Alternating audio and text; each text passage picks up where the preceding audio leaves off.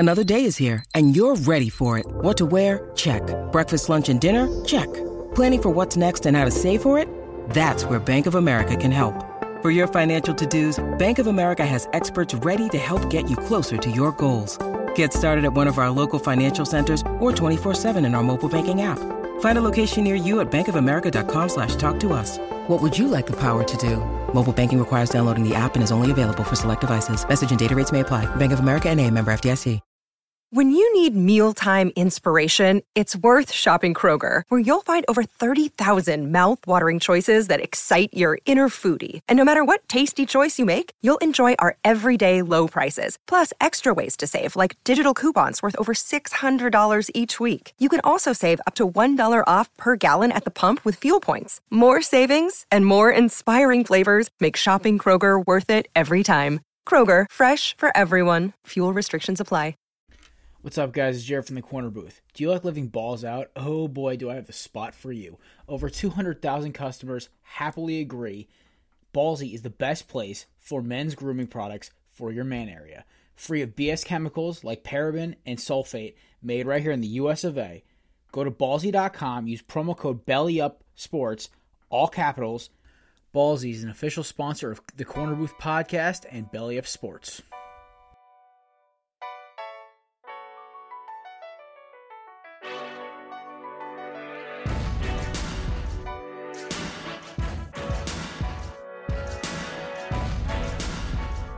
You are now in the Corner Booth Podcast, a sports podcast from Belly Up Sports and the Belly Up Podcast Network. Here is your host, Jared Clinton.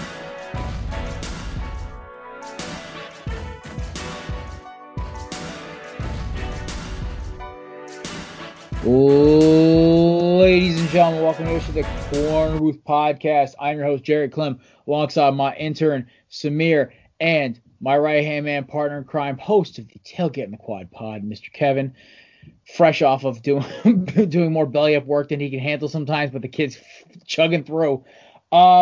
Big day in football, because we had a trade yesterday, right? Like mid-afternoon, what trade went through with the Panthers?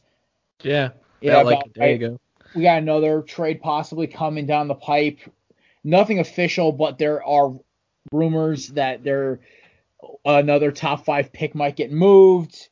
We've got NCAA tournament reactions. Congratulations, of course, to the Baylor Bears for their national title last night, and a wild weekend, Final Four period, and opening week of the MLB. What we thought, what we liked, what we hated. We'll get all to it. First off, boys, Sam Darnold officially on the move. I did say this last week. I felt it was going to be within the next 2 weeks. He's on the move. He's going to go. It didn't feel right with all the mock drafts still saying Zach Wilson at 2, that they would hang on to Darnold for any longer.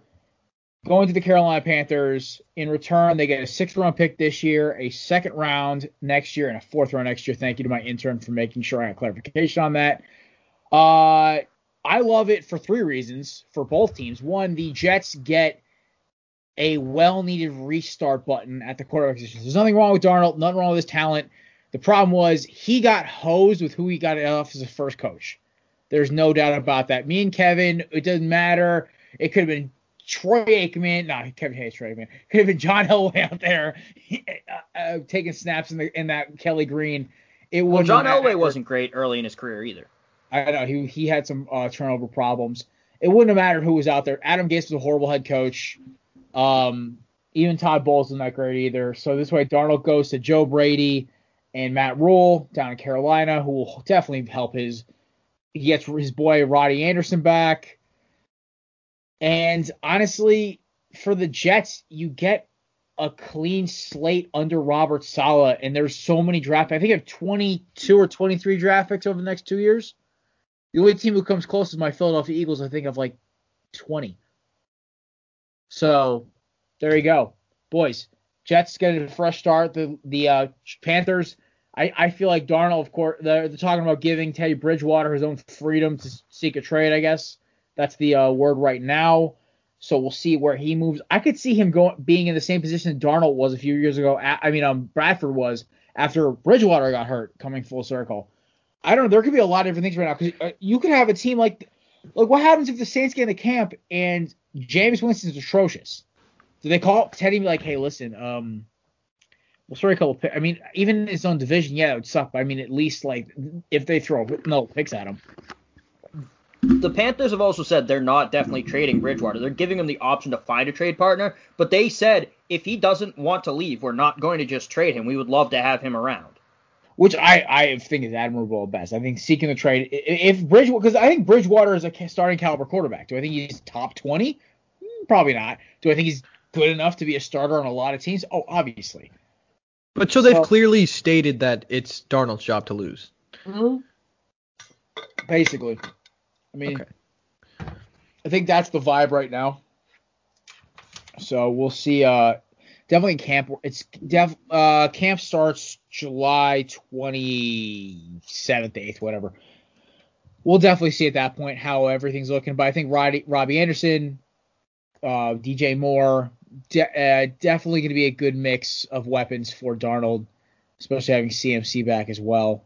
I think this trade is one of those few trades you see during the offseason where both teams got better instantly. So, all right. I'm conflicted on this overall, though. Okay, shoot. So Matt Rule loves Sam Darnold. When Matt Rule was interviewing for the Jets job, he met with Sam Darnold, and Darnold was asking about culture and more. He wasn't asking about scheme. He wasn't asking about how will I be used. He wanted to know about Matt Rule. So Matt Rule loved him from that moment on. So I get why I traded for him. However, Teddy Bridgewater did fine last year. The Panthers didn't have a very good team around him. Yeah. So I don't know if they should have gotten Darnold and given up draft capital for it. And on the Jets side, the Jets still suck. They have no team. What if you draft Zach Wilson? How often do rookie quarterbacks go into a situation like that where the team around them's perennially atrocious, and then they have a great career after? Look at the Browns. They ruined so many quarterbacks' careers because they didn't have a team around them. You should have kept Darnold for a year and benched Zach Wilson. Said, look, we do not want you behind this line. We do not want you playing with these weapons. We want you to stay confident. That's why you're not starting right away. Also, Zach Wilson is not ready to start day one, I don't think. He doesn't have the arm strength. He trusts his arm too much when he shouldn't. The only reason I can see the Jets trading Sam Darnold is he is owed his cap hit this year is $4.7 million. Next year, apparently, it's $18.9 million. That's a jump. Yeah, and his dead cap's the same for both. So I get why the Jets traded him this year, but I don't get why the Panthers wanted him. And Sam Darnold's good. I blame Adam Gase wholeheartedly for his career being a shit show right now. But, well, I don't know. I feel like it seemed like Bridgewater was a temporary solution. It's not like Bridgewater past that 3-year deal. It's not like he was going to be around. So I feel like getting a younger guy who, I mean, what's his third, fourth year now, who has a lot of potential and loves the coach. I feel like that's a great fit in. Like, okay, they did give up a good bit of draft capital, but now it's like, okay, you can build and you have who you're believing to be your franchise guy. And now if, Teddy's open for trading, I'm sure they could get draft capital back. Not as much, but at least something. Fair. I mean, I just think they could have done more with, if they can get not a haul, but if they can get something equal back for Bridgewater, fine. If they can get a second back, if they can end up getting a second in some kind of deal, then yeah, that seems good. I think the best case scenario for the New York Jets in the draft is, they should take Zach Wilson too. I don't think you get a quarterback talent like that very often. I think he's definitely, Kev, I do agree. I think he needs a little time to realize, hey man, listen, the Coastal Carolina game is where I was like, okay, maybe this kid needs to chill a little bit on just yeeting it downfield, because that Coastal Carolina team made him look like a backup quarterback. So I guess my first thing is definitely they should take they should take Wilson at 2. I think talent wise, everyone after Lawrence to me is just odd. I don't think he's better than Lawrence by any stretch, but I think he's the best will fit for that because his ability to improvise. I think they should move up in their second pick to see if they can maybe snake a tackle, or maybe just another interior line, because they have Mekhi Becton, who's great as a rookie last year. So maybe like getting another guy inside as their second pick. Maybe not worrying about a corner yet because this is a very deep cornerback class. You might be able to get a Stokes out of Georgia in the second round, or maybe if he falls past, because there's always prospects who shouldn't fall but do every year. Maybe Asante Samuel Jr., who's projected to go mid to late first round, could also fall to the beginning of the second as well. So I will say this, that they should definitely address offensive line at least in the first 2 rounds at minimum, and maybe see if they can go get some help, maybe a Kevin Zeitler or Eric Fisher, who are both free agents currently. Yeah, I could see the Jets are picking going up to something like jet. that. I know, Kev. I know They're the goddamn Jets. I know that I know you're also a goddamn Patriots fan, but I'm thinking if I was the GM of the Jets today, because they still have a ton of cap space, why not go out and get Eric Fisher? At least solid line play. You don't need elite line play right now, but at least something to keep your rookie upright when he eventually will come in by week 4. So that's my opinion on the trade. The Panthers, God, get some help on defense. It was like watching a flag football game whenever they played. All right. Next up, speaking of trades, draft. It was reported around 11 o'clock this morning, according to Adam Schefter, I just gave up, whatever. That short guy. You call yourself, it's fine. That short guy from ESPN who I just love so much. Falcons are open to trade in the 4th pick, and they're taking calls.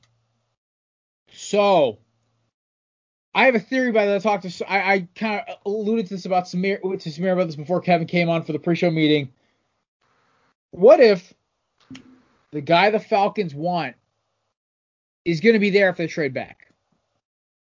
A certain quarterback from a red team. Either Mr. Fields or Mr. Jones. Now, first of all, Mac Jones of the Falcons would make Cruz literally rip his own eyeballs out. I think Schefter also reported that the 49ers are most likely going to take Mac Jones at 3.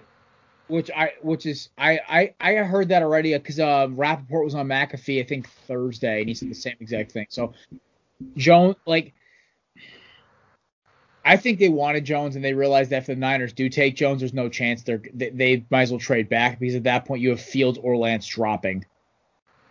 And I don't think it's weird. I don't know, because all right, let's play advocate here, Kev. So you and me can do consensus. Feel free. Me and Kev have done enough mock drafts right now.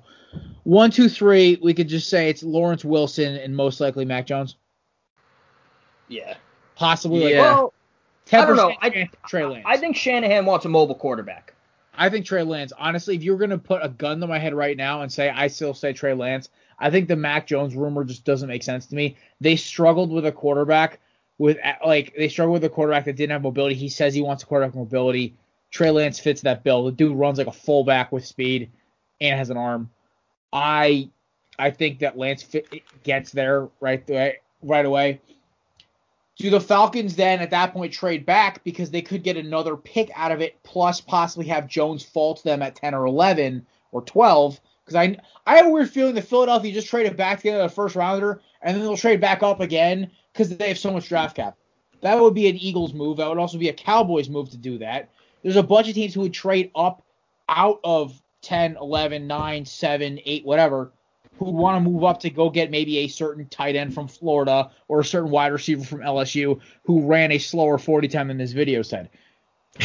Nice job for you two guys for finding that video, by the way. I don't know. This is a weird situation now because I did not expect the Falcons to be trading back. I figured they go 1, 2, 3, 4 quarterbacks were off the board. Just done. All 4. Just gone.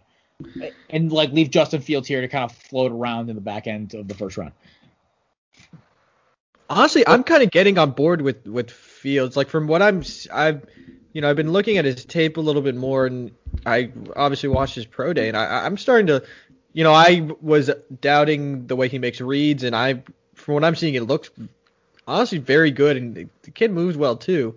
I don't know why the hype's been kind of waning and why he's been falling so hard. Oh, I have an answer to that. Kev's got it. Go. Dan Orlovsky was on the Pat McAfee show. Damn, he got my point. Oh, is it the work ethic? Yeah, he's the last the one. Work ethic. He's supposedly, last one in, first one out, but also his throwing motion's all messed up. Instead of doing a C, this is bad podcasting, but he has his arm flat like this and then winds up. Yeah. It's very similar to, I would say, he said Tebow-ish, but Tebow would drop the ball basically to his ass and then pull it back up and throw it. Like the best throwing motion I've ever seen for a mobile quarterback was Michael Vick still, because that ball, it's 3 steps, bang, bang, bang, out. Got out quick. Same thing. It's 3 motions. Like, the problem is with Justin Fields, he has that extra. Kevin's right on the money though, and with Orlovsky, or basically where he has to go forward, then go back, and then release, and it's a whole thing. And on top of that, the elbow also leads on his throwing motion, which guys like even Wentz in his rookie year would do that occasionally. That got corrected in the second year.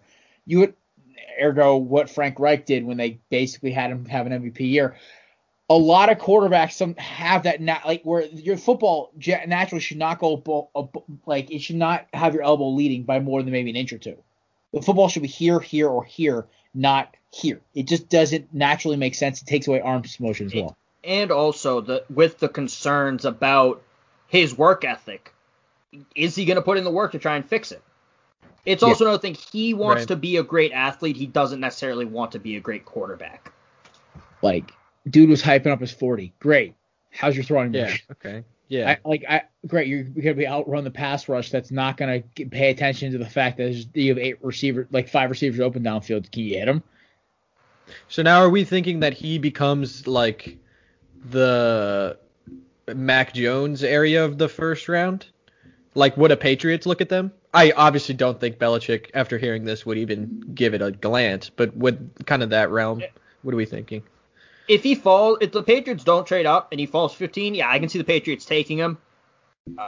If it doesn't work out, Belichick will trade him. He does not care. But if the Patriots end up trading up, they will not be trading up for Justin Fields. No. Right. Yeah. I only think the only guy they're trading up for wears number 10 for Alabama. That's the only guy I can see them trading up for. Even I did see Trevor Lawrence at a Patriots offseason workout. I sent Kevin the video. Yeah, I mean, I don't know. It'll be interesting to see. I got very sad when I saw the 49ers report, but... Yeah, I was going to text you if I was in the middle of a hell of a job. I was like, I want to text Kevin, but I'm literally running around with case pieces in my hands. But it feels like, okay, so now if the Niners take Mac Jones, it feels like the Garoppolo reunion seems more and more likely, does it not? God, I hope not. For Patriots fans' sanity, I hope not. I lost all the respect for Garoppolo's talent, not as a personality, but his talent. That Super Bowl, that whole playoff run to me just signified why he's a flawed quarterback at best. The Emmanuel Sanders throw itself is just eye-peeling because it's a seam route. It's one of the first routes you're taught to throw as a quarterback with any kind of arm strength. 2, they took the ball out of his hands so many damn times on that Super Bowl run. Like, Brady, when the Patriots or the Buccaneers needed a win, needed a first down, needed a score, they didn't run the ball. They said, hey, 12, get us in the end zone. Same thing with even with the Eagles with Foles or Wentz, whichever interchangeable part they had at that system. They say, hey, we need a first down, go get it. Peyton Manning with the Broncos and with the Colts, same issue, except that second Super Bowl. That was different. Very like, hey, go get us the first down, go get us the touchdown. With Garoppolo, it was like, hey, rely on Moser, Breida, and who was the third? It was Tevin Coleman, right? Tevin Coleman, yeah, to go get the score. It sucks because Garoppolo, part of the issue is he just has been injured so much. That's going to stunt development because he looked really good with the Patriots those first couple years when he had to come in either in garbage time or when Roger Goodell decided he wanted to be a dictator. And then even when he first got to San Francisco before he tore his ACL, he looked really good. Yeah. And then the ACL tear derailed him, and he's had small injuries the rest of the time. And that's why I don't want him. It's those injuries. Fair. I've seen what Stidham can do. I'm good. Yeah. One other thing I wanted to bring up. I saw this briefly yesterday, a little small report. Among teams still kind of looking at Deshaun Watson, the Eagles have popped up as sniffers. Have you heard this? I'm gonna blow those rumors dead right now. Every damn time there is somebody in the Eagles media just doesn't like Jalen Hurts. I swear, because you never hear anything from the organization come out about this. You only hear it coming from like Eagles sources. Some of them are legitimate, some are not. I swear, somebody in that organization is so butthurt about the Wentz trade, they are leaking anything they can about this Hurts stuff. And listen, I understand. Somebody asked me today, like, wouldn't you, if Russell Wilson's available tomorrow, wouldn't you take him? I'm like, obviously, he's a top 10 quarterback, but here's the issue. It's a stupid question. Yes, it's such a stupid question. I know, but here's the thing. It's like, at the same time, why would I give up the fucking farm? Yeah. We don't have the cap space to pay the motherfucker anyway. So why the hell would I do that? Okay, Jared, I have a question for you. An issue. We can't even pay that shit either. We have $4 million available in cap space. If you could have prime Peyton Manning, would you take him? Obviously. Oh, so you just don't trust Jalen Hurts then? Yes. Yeah. Looks like he's going to be coming in with a lot of trust issues from the coach. It's not just a Jalen Hurts thing. It's a Philadelphia media thing. Every time there's a big-name player up for trade, every time there's a big-name free agent, it's, Philly can get him. Philly should try to get him. They're a premier destination. No, they're not. Second off, they don't always have enough to trade to get these guys. Philly was a premier destination in 2017 and 2018. That was it. Like, there was a vibe in Philly for those 2 years where I was like, all right, this is the Meek Mill crew. These guys are the underdogs, the ski mask guys. These guys, it's fun. It's culture. Sirianni, apparently the vibe is out of the building. This dude is like Joe Judge, but like an offensive whiz kid. Like, the intensity is ridiculous. Like, he's chasing down guys at practice and stuff. At off-season workouts and shit. He's like hyper competitive. So I'm like, okay, I love it. I'm with it. But I just shoot these dead. I'm sorry. Deshaun Watson shouldn't be playing football next year. Unless, like, the unthinkable happens in we and Kev talked about this last week. Like, unless the unthinkable happens and every single one of these charges gets dropped, and at that point, that's the only way he's playing football next year. Because we're at 22 right now? I don't think he's going to step on a football field ever again. All charges aren't being dropped anymore because police reports have now been filed, so he's going to criminal court as well. Oh yeah, no. There is no chance. This is just the Philadelphia media is trying to kick up more dirt. I also think the media in Philadelphia, Kevin, is also trying to make Howie Roseman look as shitty as possible at all times. Yeah, they like doing that. I mean, he doesn't need help though. He doesn't need help, though, unless, like, Kyle Pitts drops to 12 and the Eagles get him and then have 3 first-round picks next year. That's the only way he doesn't look like Kyle Pitts falls to 12. They trade back again. Kyle Pitts somehow keeps falling. At that point, I may need you to drive down here and just give me a hug because I'm going to just be inconsolable for about 20 minutes. Watch. Kyle Pitts keeps dropping. Philly keeps trading back. Like, Kyle Pitts at 12, Philly trades back to 16. Kyle Pitts is still here, trades back to 22. Kyle Pitts, still here. I feel like at that point, Sirianni might slug Howie Roseman. Like this dude's intense. Like, he's not going to take, like, you're telling me you basically have a guy who, like, has, like, a measurables to, like, Calvin Johnson, and you're not going to try to get him. Come on, Howie. Oh, I think Larry will be in the war room just with a shotgun pointed at the back of Roseman's head. Hey, the kid from Florida. Hey, you want to trade back? Bang, picks up the phone. No, hangs up. Hey, they'll call the table. Pitts, Kyle, Florida, tight end, done. It just ends it. Like, I actually, it's so funny. The whole thing with the Jamar Chase thing now with that 40-time video, I'm not about the whole. I mean, I think he's going to be a great receiver, but like now that I'm kind of like. The 4.38, I was like, oh, this kid's going to be broke. He's going to be like a broken cheat code in the league. And I'm like, and then Kevin goes, this is the slowest 40 time I've ever seen. That's what he texted me. The fastest 4.38 you ever saw. And I was like, wait a minute. That just feels off. Because I watched the video then. And then our thought was it's Samir who sent the video of them timing it, right? No, I think it was, I thought it was Pat. I did, because I saw the 40 time saying, this is the slowest 4.38 I've ever seen, and then the first reply was the guy who actually timed it. Yeah, I saw that as well.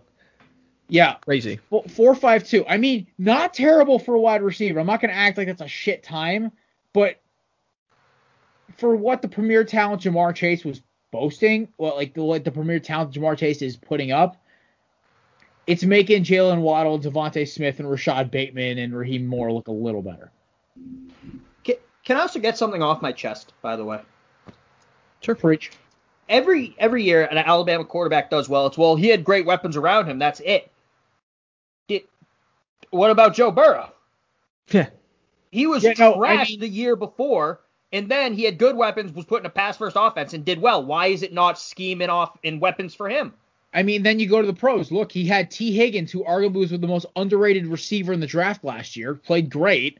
You still had Tyler Boyd, one of the best slot receivers in the league, I'd say top 5 slot receiver.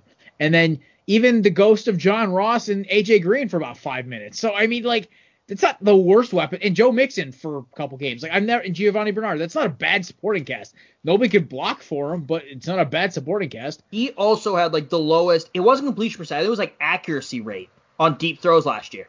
Yeah, no, we talked Worst about in the this league. because the stat was mind-blowing. He's so bad. He's a highlight quarterback. That's what he is. The Burrow hype was ridiculous. I was boasting last year all during the draft. I'm like, Herbert's the better quarterback over Burrow. And I had people making fun of me and shit. Not on the show. Kevin actually agreed. Kevin was sinking the Burrow ship too. But I at work, dudes they read my mock draft. How the hell do you think Herbert's a better quarterback? I'm like, 4 offensive coordinators, better arm, less stupid decisions, knows when to get rid of the damn ball. Do you need more reasons? And a better arm motion too. I gave those 4 reasons. They're like, oh no, Burrow's gonna be better, bro. I'm like, no, he's not. I'm sorry. Sorry, frat boy football fan. He's not. You see a guy. You just see a picture of a guy smoking a cigarette or a cigar after winning a title, and you think he's the greatest player of all time. That's what I think what happened. Mac Jones' picture was better. Easily. Mac Jones is a unit. I love him. I also think Joe Burrow's decision-making has to come into serious question here because he's pushing for the Bengals to take Jamar Chase, not an offensive tackle. Which, you know my dream scenario would be? That the Bengals actually take Sewell or even Slater. I really don't care. And then the Dolphins will take Chase, obviously, because they're going to need a big body guy for Tua. It's because they got the speed guy in Fuller. I think Jamar Chase is honestly the best for Miami. Because they have a tight end Gesicki. And taking Kyle Pitts makes not a logical sense, but I feel like a more creative offense would be better for him. Where the Dolphins is more just straight, narrow, and normal. I don't know. Gesicki's leaving though after this year, right? And he's gonna want money. Depends on what he asked for. I don't know. Right. It's an odd situation. Miami's the wild card at 6. I don't know. I think the whole thing is hysterical. I think this whole after pick 3, no, even pick 3. I think after pick 2 is just gonna be it's gonna be 2016 all over again, where we have no idea what's happening. I think we knew 1, 2, and 3 in 16. It was gonna be Goff, Wentz, and then Bosa. After that, nobody knew what the Cowboys were taking at 4. There was a lot of people who thought they were going corner or tackle. It took Zeke at 4. Then you move down, and you had guys going at 6 who we didn't think were going until 15. We had Laramie Tunsil, who fell to 13 with Miami. I think this is going to be a very similar draft. So it's going to be crazy. It is going to be wild. I'm excited. This is the first draft where things felt like really anything could happen. Actually, I did feel that way last year for the Giants. We could get another weapon or something, and we got Andrew Thomas, and I was sorely let down. I wasn't even sad. I was just that was the right choice. No, it was the right choice, but it just wasn't anything flashy. And I was like, oh, all right. It was the right choice at the time, but he's not great. No, he's developing, and he was injured all year. So anything's better than DJ Flowers. Let's be honest here. Oh my God. Literally, and then he switches positions to guard. He's actually a decent lineman. Solid. I was so mad. All right, you guys ready to talk? Half of our players went to the Washington and became okay, except Landon Collins, who became an absolute bust. He's basically a glorified linebacker at this point. Yeah. Kevin, anything else you want to move to tournament time? We can move to tournament time. All right. Gentlemen, of course, first off, congratulations. We talked about before the Baylor Bears are national champions. I believe this is their first national championship in men's basketball. Yeah. So their first Big 12 title in over I think it was 3-4 decades or whatever. I remember watching them win. I was at the gym on the treadmill. I was like, oh, good for them. Good for Baylor. I love how I'm hearing a lot of bully ball vibes. Like, these dudes are physical. They're a little older. They're meaner. I watched the game last night a little bit. I made about halfway through. I watched the end of the second half. I had it split screened with a movie because I was not paying attention for the first half. And I wanted to watch the end, of course. And, oh man. It just looked like, I went back and watched the condensed game again just to kind of get a complete, Baylor just looked like they were a different class of team. It reminded me of when UNC played Gonzaga a couple years ago, where Gonzaga, again, looked like they were going to take it and just looked out-muscled from the beginning. I'm not saying in that case, North Carolina outshot them and out-rebounded them. But in this case, Baylor just beat them up and just it didn't look even like, I mean, there was a couple of times they got within 10, 15 points, but they never lost the lead.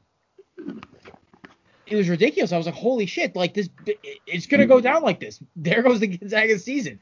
Gonzaga is the first school known for its basketball program. It is an atrocious basketball program.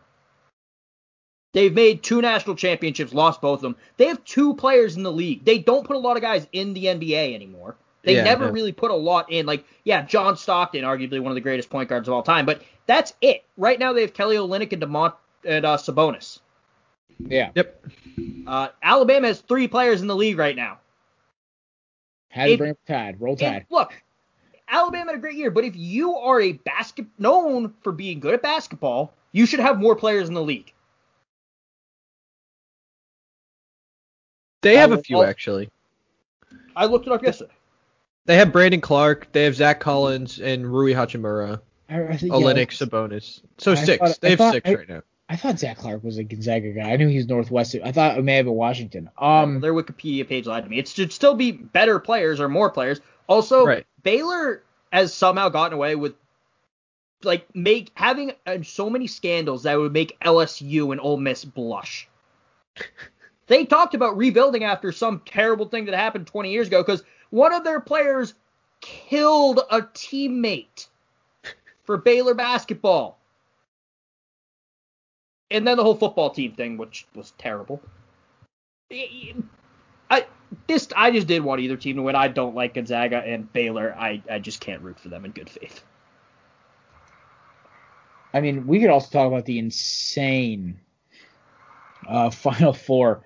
I mean, Houston versus Baylor was entertaining, but can we talk about UCLA Gonzaga quickly? That last 3 minutes of regulation and then the overtime. Holy mother of God, that was incredible. Absurd. The Jalen Suggs shot was literally one of my favorite sports moments of all time. I'm just sitting there in absolute shock. And what made it even more crazy was that I had no thought in my head, oh, they're going to drive down and get a score here. No, I thought, okay, we're going to overtime again. I'm going to pass out before this game's over. And I'm just sitting there watching them just run down the field and run on the court. Suggs chucks. I'm like, oh, I ain't going in. And I heard the whistles keep going. Like, oh, they're calling the shot off. Oh, no, it's not. Like, the UCLA fans. My favorite thing, though, was the videos of the UCLA fans at bars. Oh, my God. I felt so bad, but it was hysterical. I didn't. Utter shock. I hate UCLA. Did you see the guy who bet on UCLA and was at work while the shot went in? There was security camera footage. It was so funny. I did not see this yet.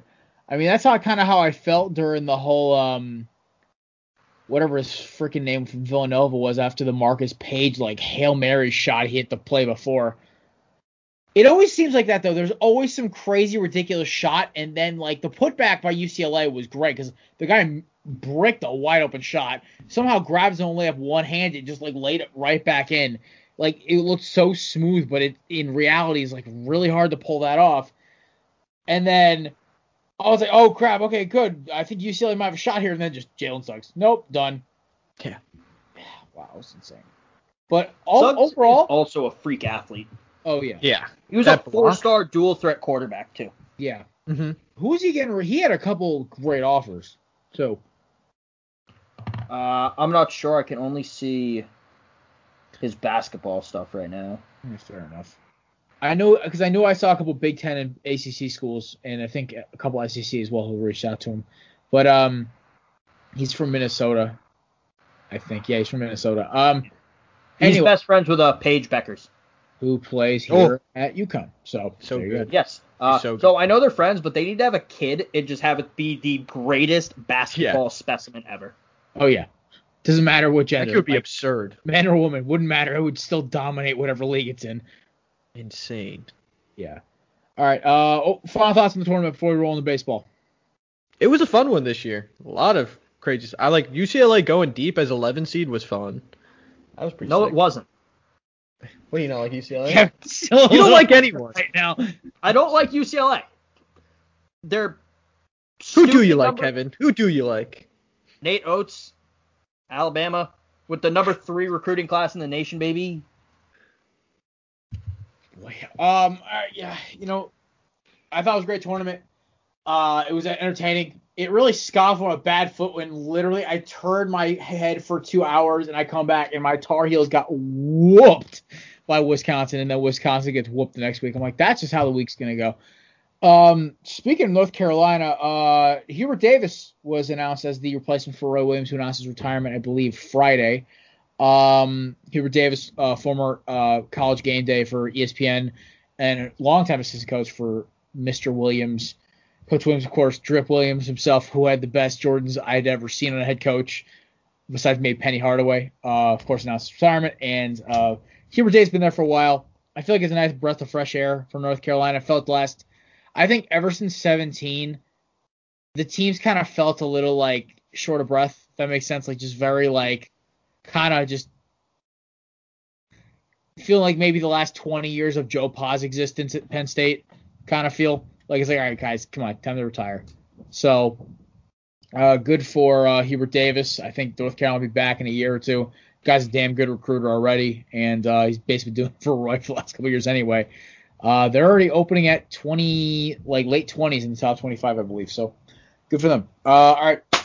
Y'all ready to talk some baseball? Oh, hell yeah. Yeah. Crazy opening week. We had fights break out. We have a new favorite player of mine that plays for the Reds. We had home runs galore. We had new uniforms. We have a lot of prospects. We've got a bunch of fun stuff. So, boys, best and worst of the opening week of baseball. Intern, the floor is yours. Okay, so my best might be a little bit of a flex, but yesterday I did go to Fenway Park and I did see a Boston Red Sox game live. Even as a Yankees fan, live baseball was beautiful. Hearing the hum of the crowd, sitting there and just hearing that buzz when you're in a stadium, I was like taken aback. I was like, holy shit, I haven't heard this in forever. The wave, we're doing the wave, and just another great moment.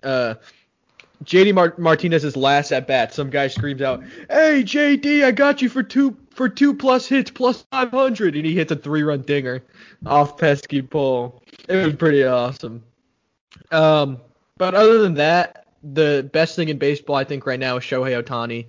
He's amazing, incredible. 101 miles an hour in the top of the first and a 450-foot bomb in the bottom of the first. Just insane, and nobody else in baseball can do that. This is a new kind of star bringing in all sorts of attention. Because the thing with Mike Trout is people don't know Mike Trout because he can only affect the team in 9% less of the total game. Yeah. He can't affect that much. My worst has to be suspending Castellanos and just or here's my worst in baseball. It's the trend of baseball becoming the 3-outcome game where it's you strike out, you walk, or you hit a home run. Those are the only thing that's happening. One of the most action-packed parts of the game I watched yesterday was when relievers would walk the bases loaded, which happens pretty much once a game nowadays. So it's something has to change, and I think it has to be they need to get strict about the substances pitchers use for getting the RPMs, because that's just ridiculous, and juicing the baseball. So those are the two things I think they should change. But there has to be more. The ball has to be in play more. Baseball is a game of the infield scramble. We're all waiting for when the ball's in play and things are happening and things are in motion. You're hitting the cutoff guy. Where's the throw going to go? That kind of stuff. Base running. It doesn't happen as much anymore. I will admit, utter chaos is like the best when like a ball gets ripped into the gap and there's a runner on like first, and now all hell's breaking loose because is he going to try to score from first? Kev, best and worst in baseball this week. Best, Nick Castellanos, flexing. Dude, you make a big play, show some emotion. That's the biggest complaint people have with baseball. It's boring. No one talks of no one says what they feel. No one shows any sort of emotion. It was great to see. The worst is the MLB. The worst part of the opening weekend for baseball was Major League Baseball. Baseball is a fundamental issue with bringing in younger fans. So what's baseball going to do? Oh, just suspend an exciting player who likes flexing and having fun for 2 games for doing that? What are you doing, Rob Manfred? Rob Manfred's just annoying. I think he's just as bad, if not worse, than Bud Selig. But at least Bud knew how to have fun with it. Castellanos was definitely one of my nominees for best, because that was just so much fun. Watching him just amp his own team up as he hits a home run was great. I gotta say though, it was just the having the games back and having not the usual outcomes. You had the the bad guys of baseball, the guys who were supposed to run away with it again, the Dodgers getting smoked by the Rockies on opening night, which was great. You had people bringing trash cans to the goddamn Angels-Astros games. It was beautiful. The baseball, I will say the vibe check in baseball is definitely better this year. Do they think they need to get rid of the stupid on-base rule and maybe get more balls in play? Oh, obviously. And not suspend guys who are making the game fun? Yes. But do I think it's passing the vibe check more than definitely the last year? Oh, hell yes. Do I think, making sure they keep Corona safe? Oh, obviously. I mean, but it was cool to listen to, a packed house at Texas, COVID opinions or not, and watching a ball get cracked at that stadium, just hearing the crowd erupt, it brought me back a little bit. Yeah. Bad notes, just bullpens. Holy shit. Everyone's bullpen looks atrocious this year. I don't understand if it's the relief pitcher role is dying. They're looking for more innings eaters now, or these guys are just getting recycled off the streets. Because I saw Yu Darvish started for San Diego the other opening night for San Diego, but there were multiple teams. I look over, I'm like, where all the runs get scored? Oh, 6th, 7th, 8th inning. It's like the starters look elite for the first couple innings, and the relievers come in and get smacked. I don't know. Baseball is definitely in a weird spot. Relief pitching, which was essential 4 years ago, is now becoming this sideshow of just hystericalness. But I don't know. I feel like because now you see guys, starters only go into the 4th or 5th. So now you are looking for guys who can go 2-3 innings and eat a lot of those middle innings. And then middle inning pitchers, they're between the intense great relievers and starting pitchers. They're kind of a limbo of who they are. And it's not a hot commodity yet. No one is looking for those kinds of guys. So these are all all these middle innings guys are just minor league starting pitchers that are pitching to get the starting role. They're pitching to get into the rotation, and they're not really relief pitchers. And it's just guys trying to crack the rotation. Yeah. But it's weird. Baseball, I also think it's the opening week. Baseball is going to have some knockout. Kevin, your Red Sox though, drop some new stuff today, man. Those uniforms look terrible. Yeah. They're disgusting. I get the vibe. So much yellow. I know. Make the blue, make the jersey the blue from the Boston in it, and make the lettering yellow. The hats are nice though. I understand why they're doing it. Patriots Day, Boston Marathon, 2013. I get the inspiration behind it, but no. You could have done so much better, Nike. Nike always seems to miss the mark on every other jersey. Like, they hit a home run with one, and then they just swing themselves into the ground another. The hats look fire. The jersey I'm okay with. I give it, like, the hat I give a 10 out of 10. The jersey I give, like, a 5. If they got that royal blue, that's the cleanest look on the planet. But they didn't. They screwed it up, so. The only reason I'm not even more upset is they're wearing it twice. Fair. Like, if it was going to become a regular alternate, I would be pissed.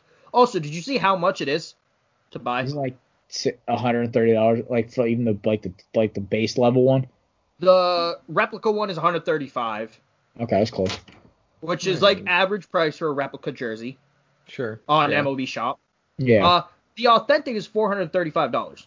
Oh. And why? For what reason? No idea. Because Larry Lucchino is a greedy, greedy, greedy man. Yeah. We all know Kevin's hatred of Boston Red Sox management. And look, baseball authentic jerseys are expensive. Very. Why? I have no idea why they're this expensive. But make them $70. Why is it not $75? It seems so easy.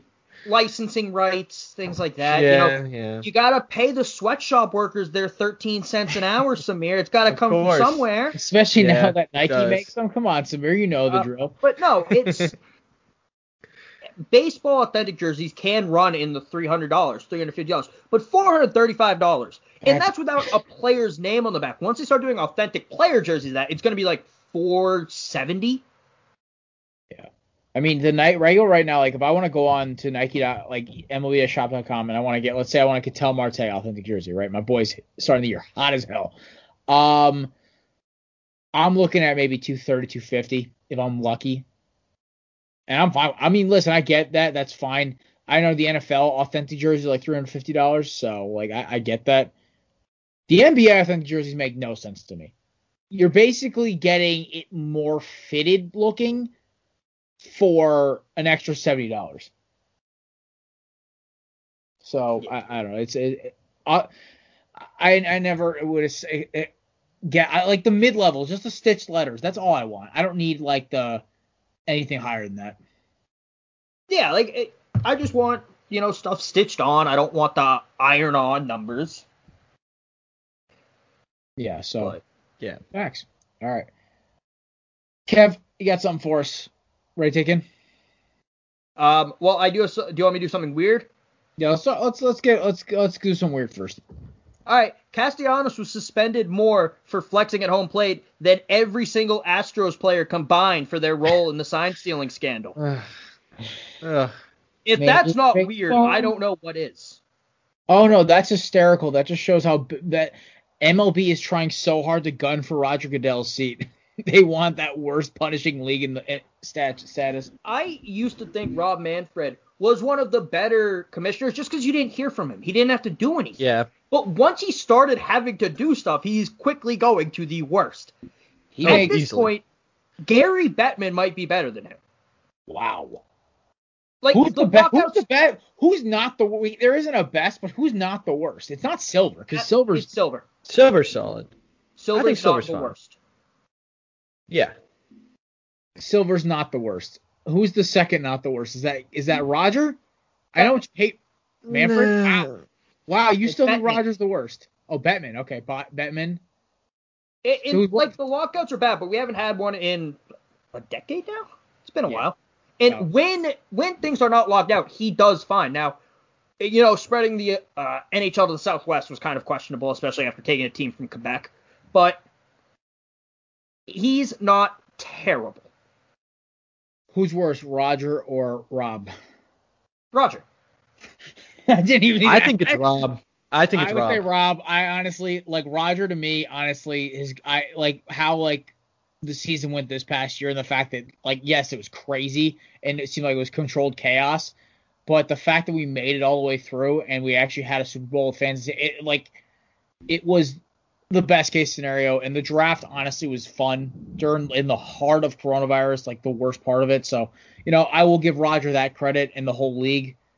I think Rob Manfred is just digging his way farther down that list as far as he can go. I'm not saying Manfred will always, in my mind, be better than Roger, but Roger Goodell has his wheel of punishment that he randomly decides, where half of it is Tom Brady gets suspended for 4 games. Also, it's part of the issue is this collective bargaining agreement signed that said Roger Goodell can do whatever the fuck he wants. Yeah. And that's also half on the players for agreeing to that. Yes, but he is abusing that. Oh, obviously. All right. And also, I have thought of someone worse than Roger Goodell. Fire. Mark Emmert. Fuck that guy. Yes, Kevin. The okay, I will worst. agree with that one. He is everyone's worst commissioner. Not He may be one of the quite. most corrupt, like, American-led commissioners, sports commissioner I've ever seen. Like, holy shit. All right. Yeah. Now, not technically commissioner because he's in charge of the whole NCAA, but, the billion-dollar non-profit enterprise. Oh, that, like, screws over female athletes on the daily and even, like, makes and acts like their men's athletes are, like treats them like property, but, like, definitely, like, acts like they're just lucky to be there. I would love it. I think it'd be so funny if a Title IX violation comes down from the government against the NCAA. Because they did violate Title IX. They did not easily. The weight rooms itself, yes, everyone brings up the fact it's like, oh yeah, the men's tournament makes X amount of dollars, the women does. Yes, but at the same time, for what they spent on the men's tournament versus what they spent on the women's, it's not even close to that percentage. They hunted on the women's tournament. Also, that's still a Title IX violation.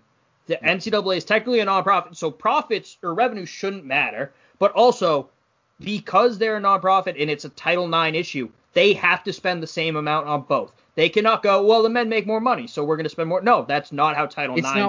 It's not like Olympics, not like men's and women's national team soccer where like the men make X amount and like when or like there's a lot of different league like the NBA versus WNBA debate, which I always see on like TikTok and stuff. Yes, not a Title IX violation because they're private for-profit entities. There you go. Right. All right. Also, favorite thing. One last thing on that favorite argument I ever heard was the NCAA does not receive federal funding, so they don't have to listen to Title IX guidelines. And I tweeted that, so it's like I have not received my stimmy yet. I'm gonna go sell drugs then. Right. Jesus. One last thing about the Astros is that last night Dusty Baker, their new manager, was being interviewed wherever, and he was asked about the cheating scandal and how people have been booing the fans or whatever, or booing the players or whatever, and he goes, well, like I don't like how the fans are, they're acting like they've never cheated before, they've never cheated on a test. If we're all gonna live in glass houses, I don't know if that's how it's gonna work. But the thing is, the only thing Rob Manfred said is the punishment for these Astros players is that they will have to live for the rest of their lives. That's all he said. He said, we're not going to take away their title. We're not going to suspend them because they will have to live knowing that they cheated. And now the manager is saying, hey, we can't keep doing this. We can't keep acting like we haven't cheated before. This is the one punishment that you do get. So you can't whine about it. Fair enough. All right. Kev, you got something for me? I do. So, as I've told you guys before, we have some Gump Twitter listeners. As anyone who is a member of Gump Twitter, they know Luke Ratliff, Fluffopotamus, a man synonymous with Alabama basketball, a man who was very important to Alabama fandom. He unfortunately passed away last week, so I never personally met him, but we have a friend who did. So I had Cruz hop on, and he gave a quick talk about kind of who Luke was, their friendship, and everything else about that, and how important he was to Alabama sports.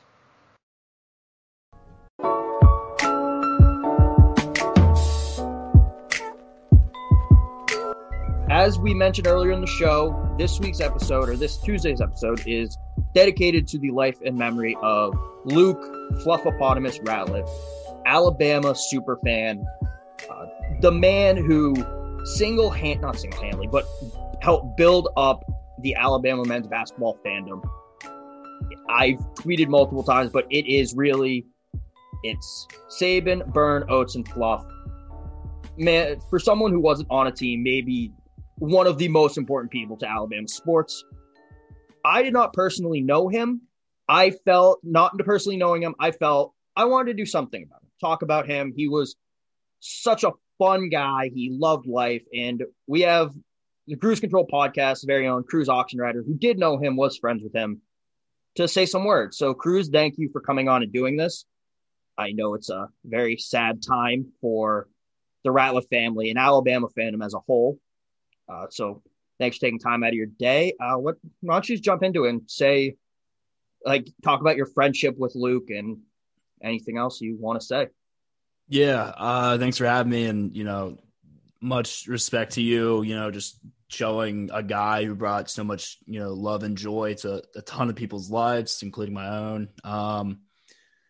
There's so many things I could say about Luke, or as many people know him as Fluff, that he's one of a kind. He really was. I got lucky enough to meet him. I know, I have some age on him and I've been out of school for a while, but when I got to go back, and I was introduced to him a couple years ago at Colette's, when I went back for a game, and I just see this big guy, and I didn't really know him. I just knew him about him from social media. And before I could even say a word, he said, "How you doing, man?" And he just puts it there, and he just gives me a hug and a handshake. And I had known him forever. And, we just talked, and we talked about Alabama a lot and Alabama sports, but, we also talked a lot about life. I mean, Luke was really big into mental health as well.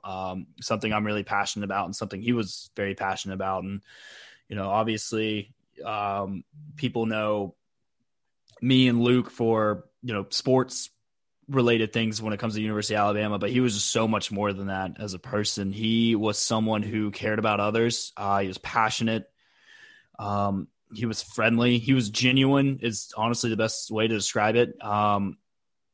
He brought so much energy and love to the University of Alabama, especially the basketball program. I mean, how many people can say as a student, your head basketball coach and your star players and athletic director, all acknowledge you as a person, as a student, you get dedicated at senior night too. I mean, just that's how much he just meant to everybody, especially that team. And, it's heartbreaking, the fact that he just had so much to look forward to in life. Like I had no doubt in my mind he was going to go far in life. He was that kind of person where it wouldn't surprise me if, he ended up on ESPN one day, or he worked for the University of Alabama basketball team, or just something like that. He's one of a kind is the best way I can describe it. And I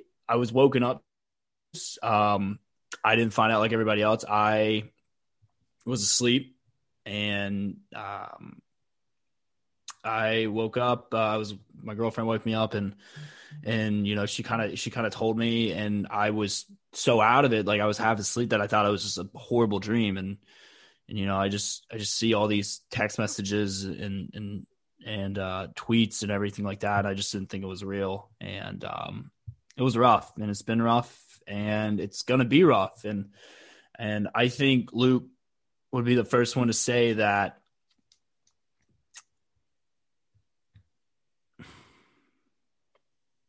He would be the first one to say that, not to, dwell on this, and to really, cherish life and cherish friendships. And he deserves to be celebrated. He's not going anywhere. Legends never die. And Luke is a legend. He really is. And he deserves all the recognition he's gotten. And the University of Alabama has done a great job. The GoFundMe has been absolutely amazing, and please keep donating to that. All I can say is that, Luke, it was a true honor to call you a friend. And, I told your mom this when I talked to her, that any chance I get, I'm going to do my best to make you proud. Yeah, and Cruz mentioned it. The GoFundMe is a tribute to Luke Fluffopotamus Ratliff to help out his family in these very difficult times. There have been some amazing tributes to Luke's life from the University of Alabama, their athletic program, all the sports teams. even like ESPN has been covering it, but that Cruz years just might take the cake as the most heartfelt one that I've heard. So thank you for coming on. I know at the corner booth, we try to keep things light and not talk about very serious things that often, but I felt that, like many people did, that Luke deserves to be talked about going forward for the rest of time. There's nothing I can say that can top what Cruz said. So Cruz, thank you for coming on in the middle of the day. Yeah, of course. And like I said, there are plenty of people who didn't know Luke, and that's okay. Because he just know that just because you didn't meet him or, personally or anything like that, he still would have loved you. And it's as, just generic as it is to say, just, don't take friendships in life for granted. Because it's things like this, unfortunately, that make you realize like how precious life really is and how much friendships mean at the end of the day. And, to the Ratliff family, I love you guys. It's been an honor to, get to know you over the past couple of years. And I know there are so many more people that know you on a better personal level, but that's just how much being friends with Luke meant to me. And just please keep donating to the GoFundMe, and, just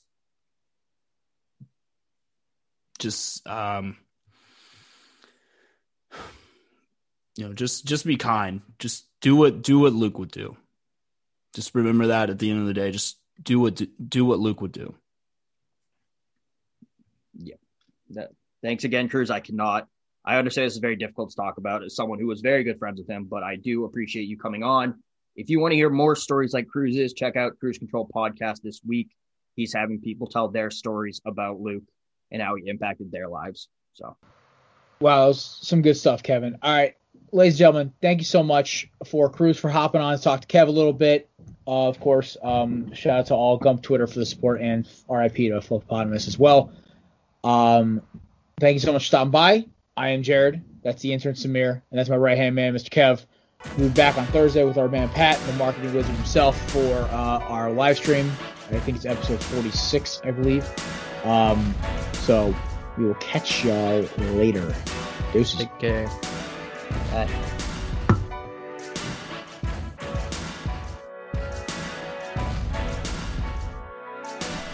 Hey guys, Jared. Thanks for checking out the Corner Booth Pod. Be sure to check us out on Twitter and Instagram at Corner Booth Pod. This podcast is brought to you by the Belly Up Podcast Network.